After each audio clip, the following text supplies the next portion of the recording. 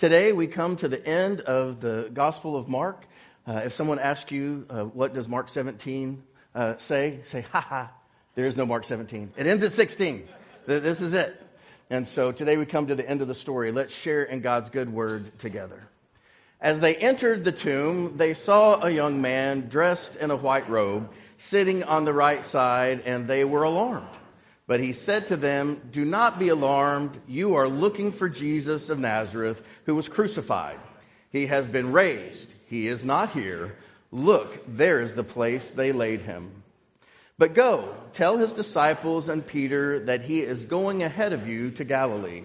There you will see him, just as he told you." So they went out and fled from the tomb, for terror and amazement had seized them. And they said nothing to anyone, for they were afraid. This is the word of the Lord. Thanks be to God. Amen. You may be seated. Terror and amazement. Does that sound like good news to you? So much so that they went out and they said nothing to anyone. It's a double negative in the scriptures, meaning they didn't say anything, and you better believe it, they didn't say anything. They did not know what was going on. And yet you and I and billions of people around the planet gather today in Jesus' name. So somebody told somebody. Somehow. And the reader is supposed to know, hey, you know the story. It's now on you to go share the story. It's ours to do, friends. And so today we finish up our series on the Gospel of Mark. The first written, the shortest, my favorite. I'm named after him even. And so I'm going to take us through a great opportunity to really look at the entirety of the Gospel of Mark. If you wanted to read it, you could sit down and read it this afternoon in less than an hour. Even if you're not a very fast reader, you can read it out loud in less than an hour and know the entire Gospel, the good news according to Mark. And so what we've learned is that Mark is the shortest and the first Gospel written in roughly 70 A.D., following the destruction of Jerusalem. These are people who are subjected to a very harsh government from Rome. It's come all the way over from Italy, and it is oppressing them. So much so that there was an uprising, and the Roman government had to come over and push that back down.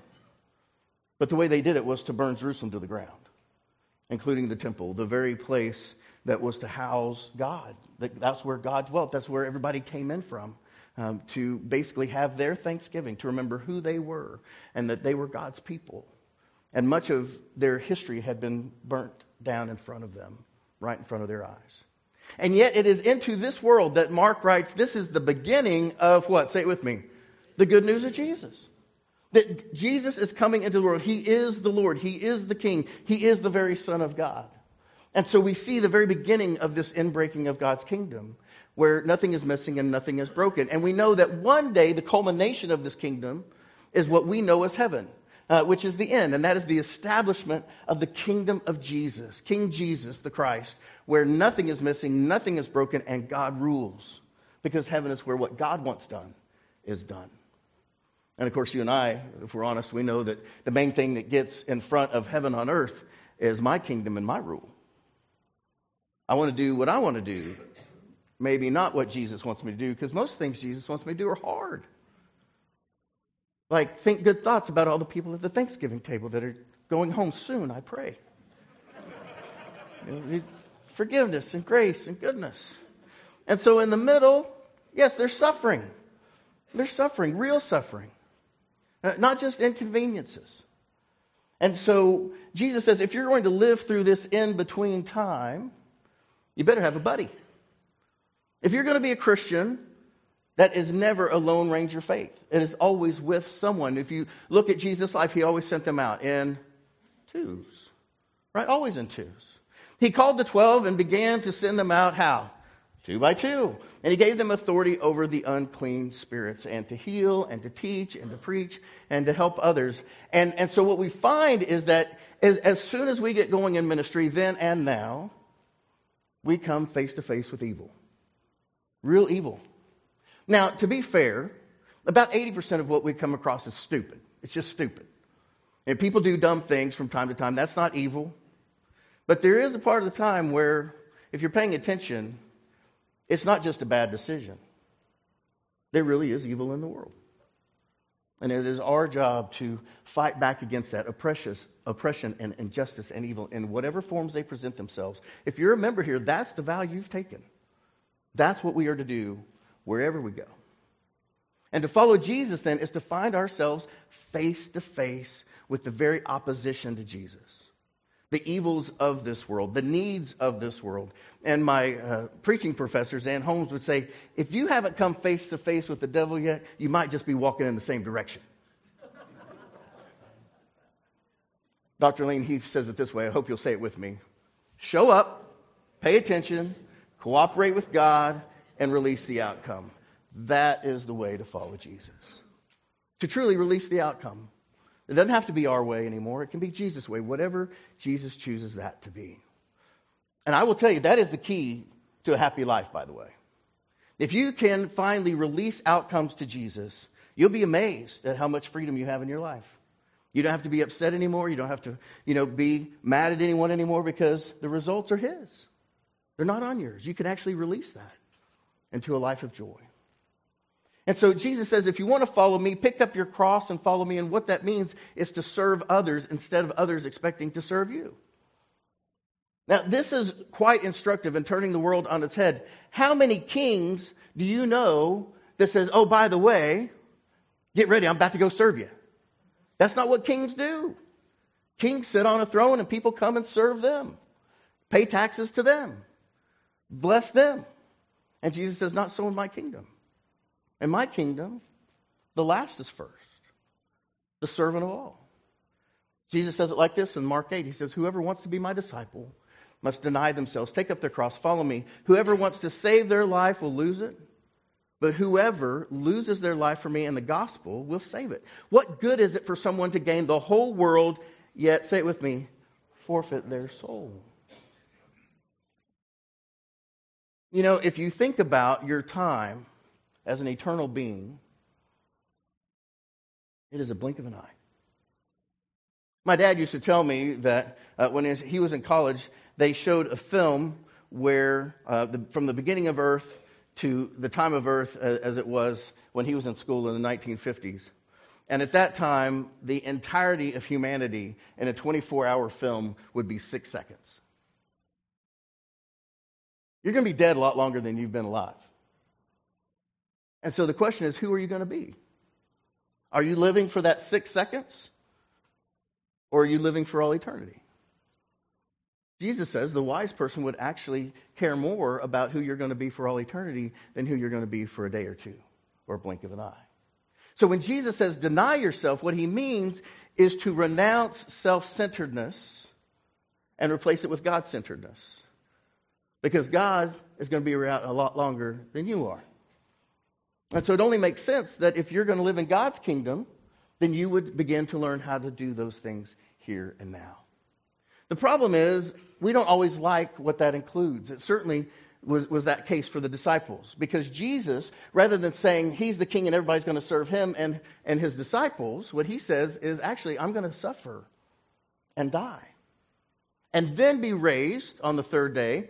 And his closest followers, they didn't say, oh, Jesus, how can we support you in that? They're like, well, what's going to happen to us?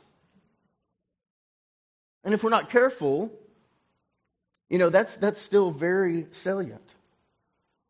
One of the great privileges and one of the great burdens that pastors carry is that we're with families in their deepest moments of need. And sometimes I have the incredible privilege of seeing a family gather around a loved one and really bless them and celebrate them and do everything they can to make sure that their passing or their illness is something that is turned into a blessing and not a hardship. And sometimes I go into other families and the person is there suffering in an agony, and the only thing the family's doing around them is fighting about who's going to get what when that person is dead. I'll tell you, it's not pretty. It makes all the world a difference. And you can tell people who live for the kingdom and people who live for the world. It's not hard to tell. Let's not kid ourselves. It's really easy to see.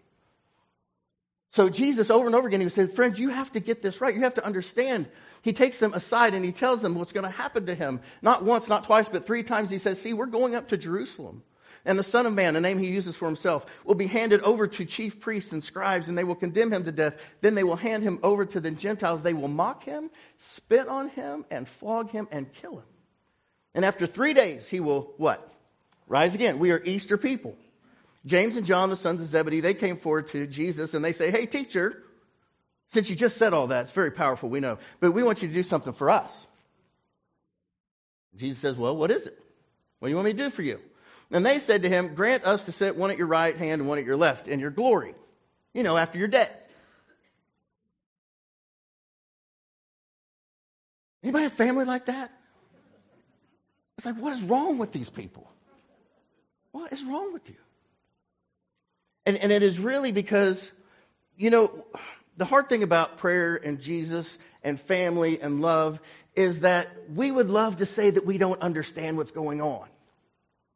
But the truth is we don't want to know what's going on.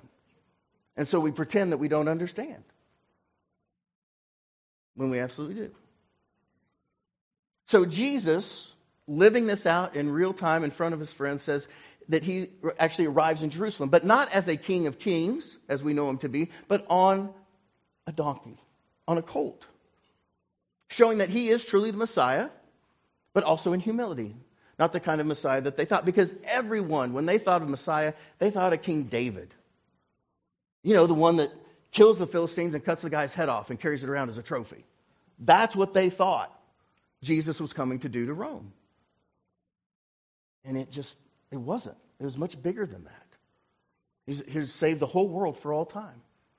So in Mark 11, it's described like this. Then those who went ahead and those who followed were shouting, Hosanna! Blessed is the one who comes in the name of the Lord. Blessed is the coming kingdom of our ancestor David. See, they thought they knew who Jesus was.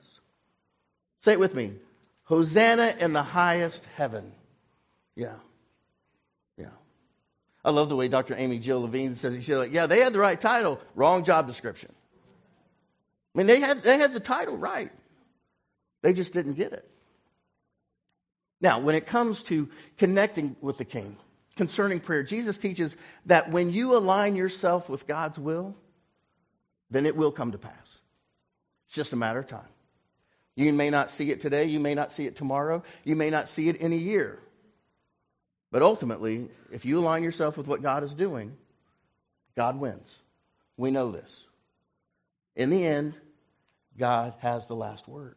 And so if you align yourself with God, then it's going to be right. And that's why Jesus says, if you ask for anything in my name in alignment with what I want, it will come to pass. It will be done for you. Because what God wants done is done in heaven.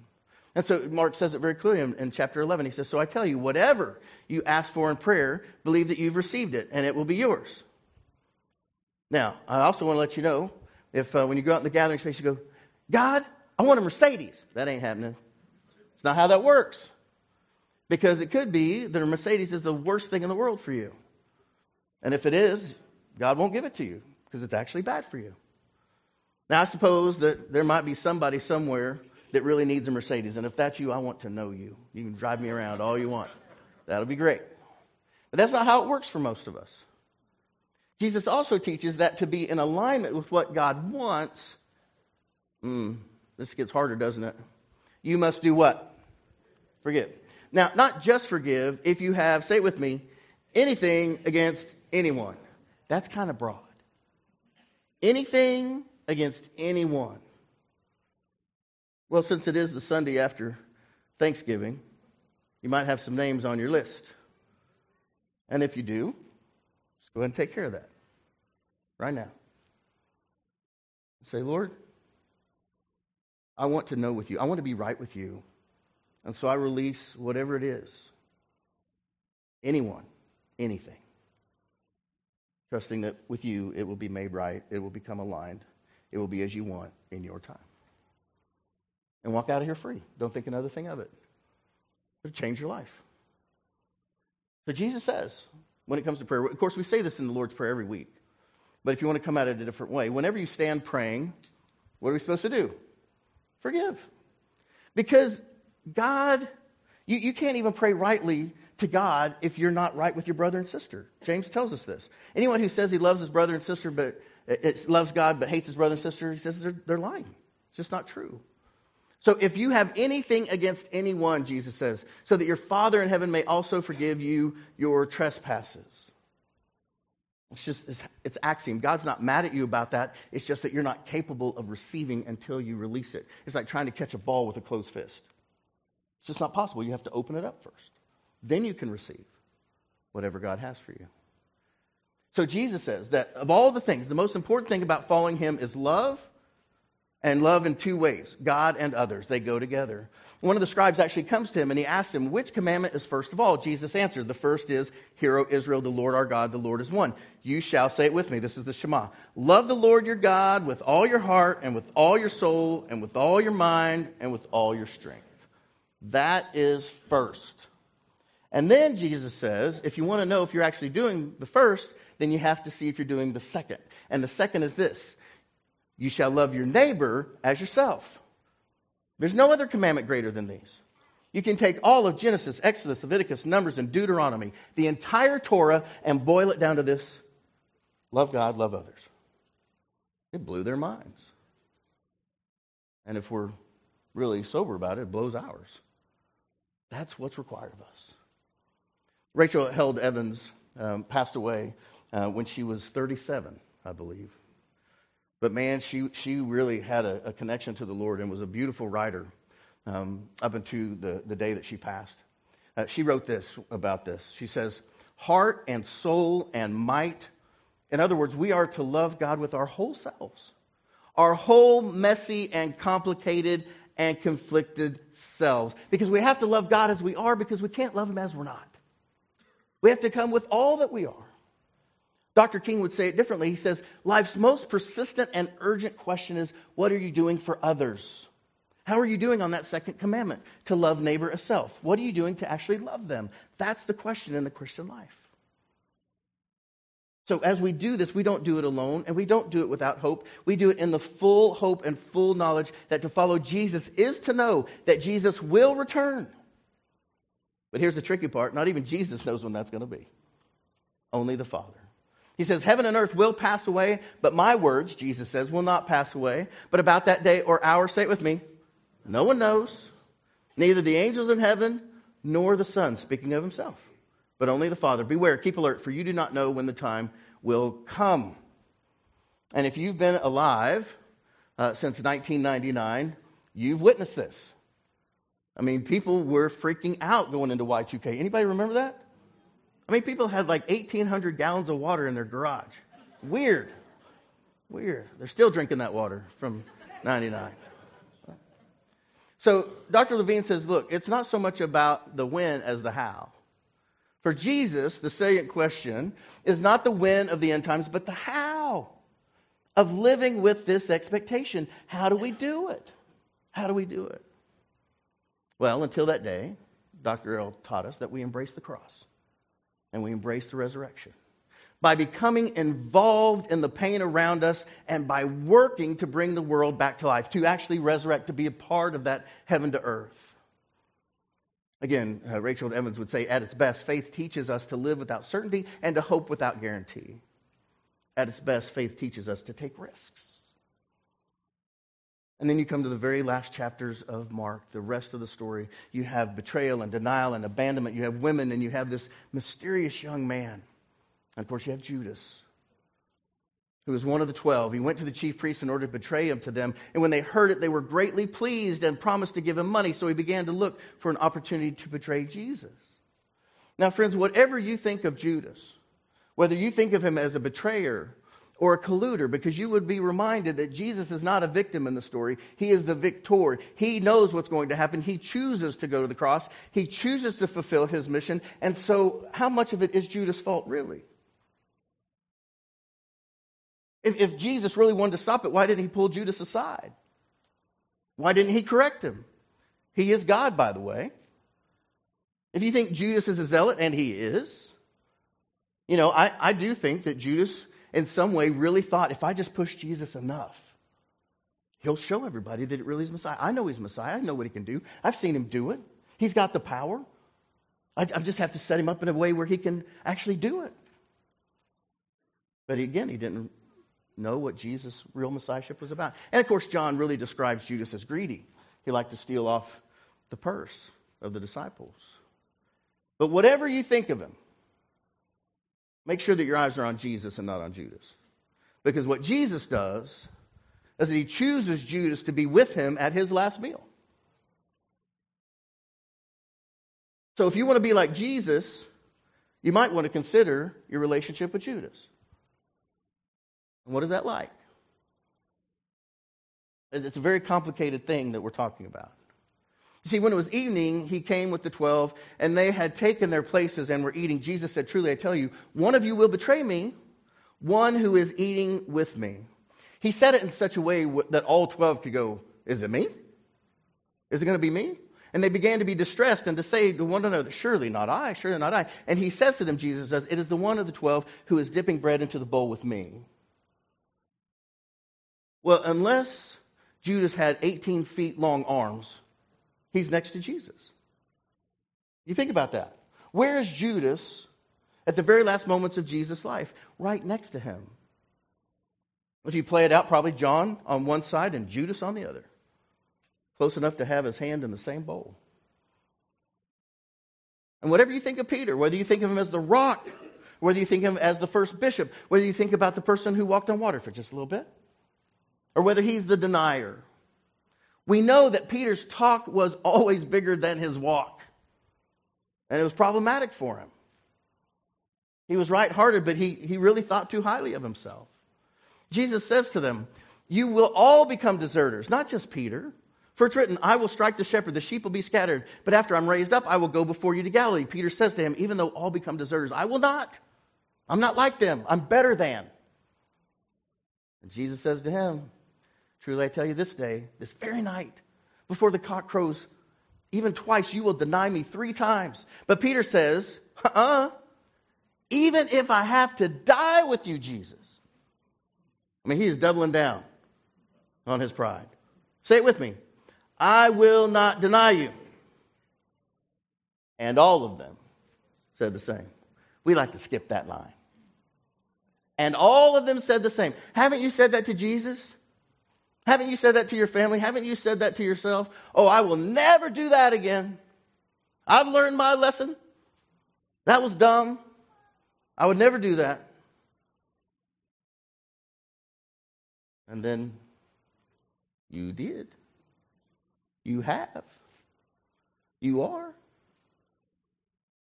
Dallas Willard asked our class a haunting question. He looked at us in all seriousness and said, "When do you intend to stop sinning?"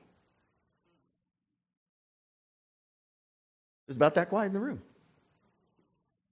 We do have some choices in our life about whether we intend to follow Jesus truly or whether it's just, "Oh, not me." It's just bluster. You see, we are all capable, every one of us, of loyalty, yes, and betrayal. Supreme good, yes, and supreme evil. So says Dr. Levine. Despite the vows, the promises, the contracts, we all fail at some point. We all do. And the important question is, what happens next? Not whether you failed or not. Everybody does. We just got to get past that. It's what happens next. And we have these 2 very different responses. The first is Judas, his betrayer. He sees that Jesus is condemned. He repents.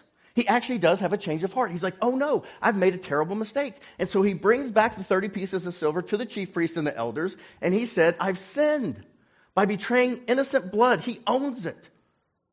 And they said, "So what? What's that to us? See to it yourself." And so the only thing he knew left to do was to throw down the silver in the temple, and he left. And you'll notice he wasn't in a group of 2. If he had somebody with him, I tell you, he'd still be alive. Right? Somebody there to say, "Judas, there's hope. Judas, you don't have to hang yourself. You don't have to kill yourself. We're with you. We know you made a mistake. We know that you're heartbroken about that. We're heartbroken about it too. But Jesus is God. He will do something." But there wasn't anybody by him. He was alone. He was despondent. And so he took his life. Now, make very clear that this Scripture has nothing to do with suicide. It has no teaching about the benefits or terribleness of suicide. That's not what this is about. And if you hear somebody doing it that way, just walk away. That's not what this is about at all. It's simply letting you know about how this came to pass. And so for Mark, Dr. Levine says very clearly, his fate remains open, friends. We don't know what happens to Judas. I mean, people make assumptions about it, sure, but we don't know. Judas provides a warning against judging others, especially when we don't know their motives. What we do know is that he was heartbroken. He tried to repent. And if you want to really get dark, the people who were taking the money, they didn't want to spend it in a certain way because it was blood money. Like, that's the problem with the story. When the religiosity can get you in some pretty dark places if you're not careful. So what does Jesus do? He takes Peter, James, and John because he needs them to stay awake, to kind of watch guard because he's going to go pray and ask God if he can get out of this. And we know that God says, no, this is your will. This is what you're going to do. And so Jesus comes to them 3 times. And on the 3rd time, he says to them, are you still sleeping and taking your rest? Enough. The hour has come. The Son of Man is betrayed into the hands of sinners. Get up, let us be going. See, my betrayer is at hand. And it is Judas. And immediately, while he was still speaking, Judas, one of the 12, he arrives with him. And there was a crowd, swords and clubs, from the chief priests, the scribes, the elders. And, say it with me, all of them deserted him and fled.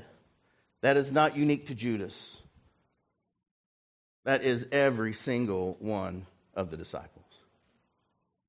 And then you would think that the writer would say, and this is what happened next with Judas, or this is what happened next with Jesus, or this is what happened next with Peter. No, you get this very weird cameo of John Mark. It's like, and there was this young man. And they grabbed his linen, and he runs off naked. I was named after a stripper. Can you believe that? That was terrible stuff my parents did to me. So is he giving himself a cameo, the writer of the gospel, or is he actually an angel giving us hope that there is a heavenly messenger that knows what's going on with Jesus? He's actually watching it all along. You see, a certain young man, that's the term used in the Bible, was following him, wearing nothing but a linen cloth. They caught hold of him, but he left the linen cloth, ran off naked. Did y'all know there was naked stuff in the Bible? Runs off naked. Now you'll notice that if you were reading this in the original, the same word used for young man is the same word used for the young man at the tomb. Neither are named. As they entered the tomb, they saw a what? Young man, dressed in a white robe, sitting on the right side. They were alarmed, but he said to them, don't be alarmed. You are looking for who? Jesus of Nazareth. Ding, ding, ding, you're at the right place. You have got to the right place. But he was crucified. Yes, the right Jesus. He's been raised. That's the good news that was promised. He's not here. Look, there's the place that they laid him. Now, this is important. We don't think of this because we don't do tombs in this way. But an empty tomb alone proves nothing. People used to think that the nails that were used to crucify someone had magical powers. And they would go and they would take them. They were grave robbers. Sometimes people were buried with things that were valuable. They would go and they would take their stuff. And so the women were really just completely overwhelmed with grief. Not only was their Messiah dead, he had been taken. And the young man says, no, this is Jesus' tomb, right? You got to know that. He did die and was raised. You got to know that. And never, ever forget that he promised that he would have a new body and he'll see you in Galilee. Which, by the way, if you've been to the Holy Land, it's not close. It's not down the block. It's a couple days' walk. So the young man sends the women and the disciples back to Galilee to start over at the beginning of Jesus. Isn't that beautiful that we worship a God of second chances? He's like, no, he's not here. We're going to try this again. Go back to Galilee. Go tell the disciples and Peter especially, that he's going ahead of you to Galilee. There you will see him just as he told you. And man, they did. And we're here today. But here's the thing Dr. Levine points out. She says, Mark gives us no resurrection appearance. They leave in terror and amazement, say nothing to no one. But Mark assures readers that Jesus will meet his followers in Galilee. And for more than 2,000 years, we have celebrated that fact. And what happens? The 11 are reunited with Jesus in Galilee, just as he said, where Jesus had promised to meet them. Just as the young man said, whether that's John Mark, the writer, who knows what's going to happen, or whether that's an angel, a messenger. In those days, they couldn't really tell the difference. An angel looked just like a person at times. That's why some people thought that Jesus was Elijah or Moses or, back and forth. They weren't sure. Dr. King would say this, and when we come to these moments in life, faith is taking the first step even when you don't see the whole staircase. Just get to Galilee, friends. You don't have to know the whole story. Just get going to Galilee. And so we come to this original ending of the Gospel of Mark. It's in 16, verse 8. Not all of your Bibles will show you that, but if you have a study Bible, you'll see that. The rest was added later. And so it says this, they went out, they fled the tomb. For terror and amazement had seized them, and, say it with me, they said nothing to anyone, for they were afraid. Now, some of you in the room say that you are followers of Jesus. Have you said anything to anyone yet? That's the question. Have you said anything to anyone? That Jesus is King of Kings and Lord of Lords. That is the good news. That's why we gather. Have you told anyone? The original ending of the Gospel of Mark is 16:8. It leaves us with the good news to overcome the terror and the unbelief and the silence. Are those things around? Absolutely they are. They were then, they are now. But have you told anyone anything about the love of our Lord? That they don't have to be afraid of Him. That they can lean into Him.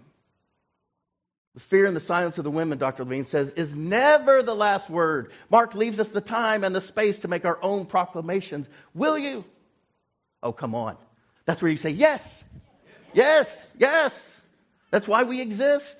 To help non-religious, non-active Christians become followers of Jesus, close so that they get the dust on them, radical, right close to Him. The late Rachel Evans writes this. She says, when things went south and all the signs pointed to failure, nearly all the men had abandoned Jesus after His arrest. It was women who stuck around. It was women who stood witness at the foot of the cross, because that is what friends do. They show up. They show up.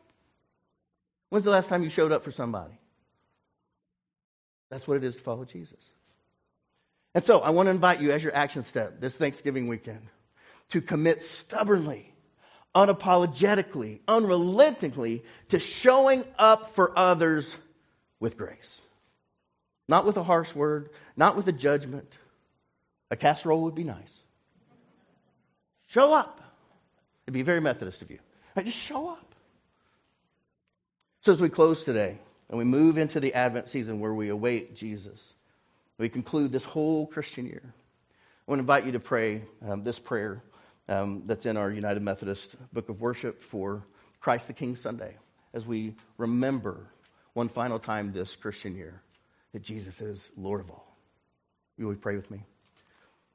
Almighty God, who gave your Son Jesus Christ a realm where all people, nations, and languages should serve Him, make us loyal followers of our living Lord, that we may always hear His word, follow His teachings, and live in His Spirit, and hasten the day when every knee shall bow and every tongue confess that He is Lord, to your eternal glory.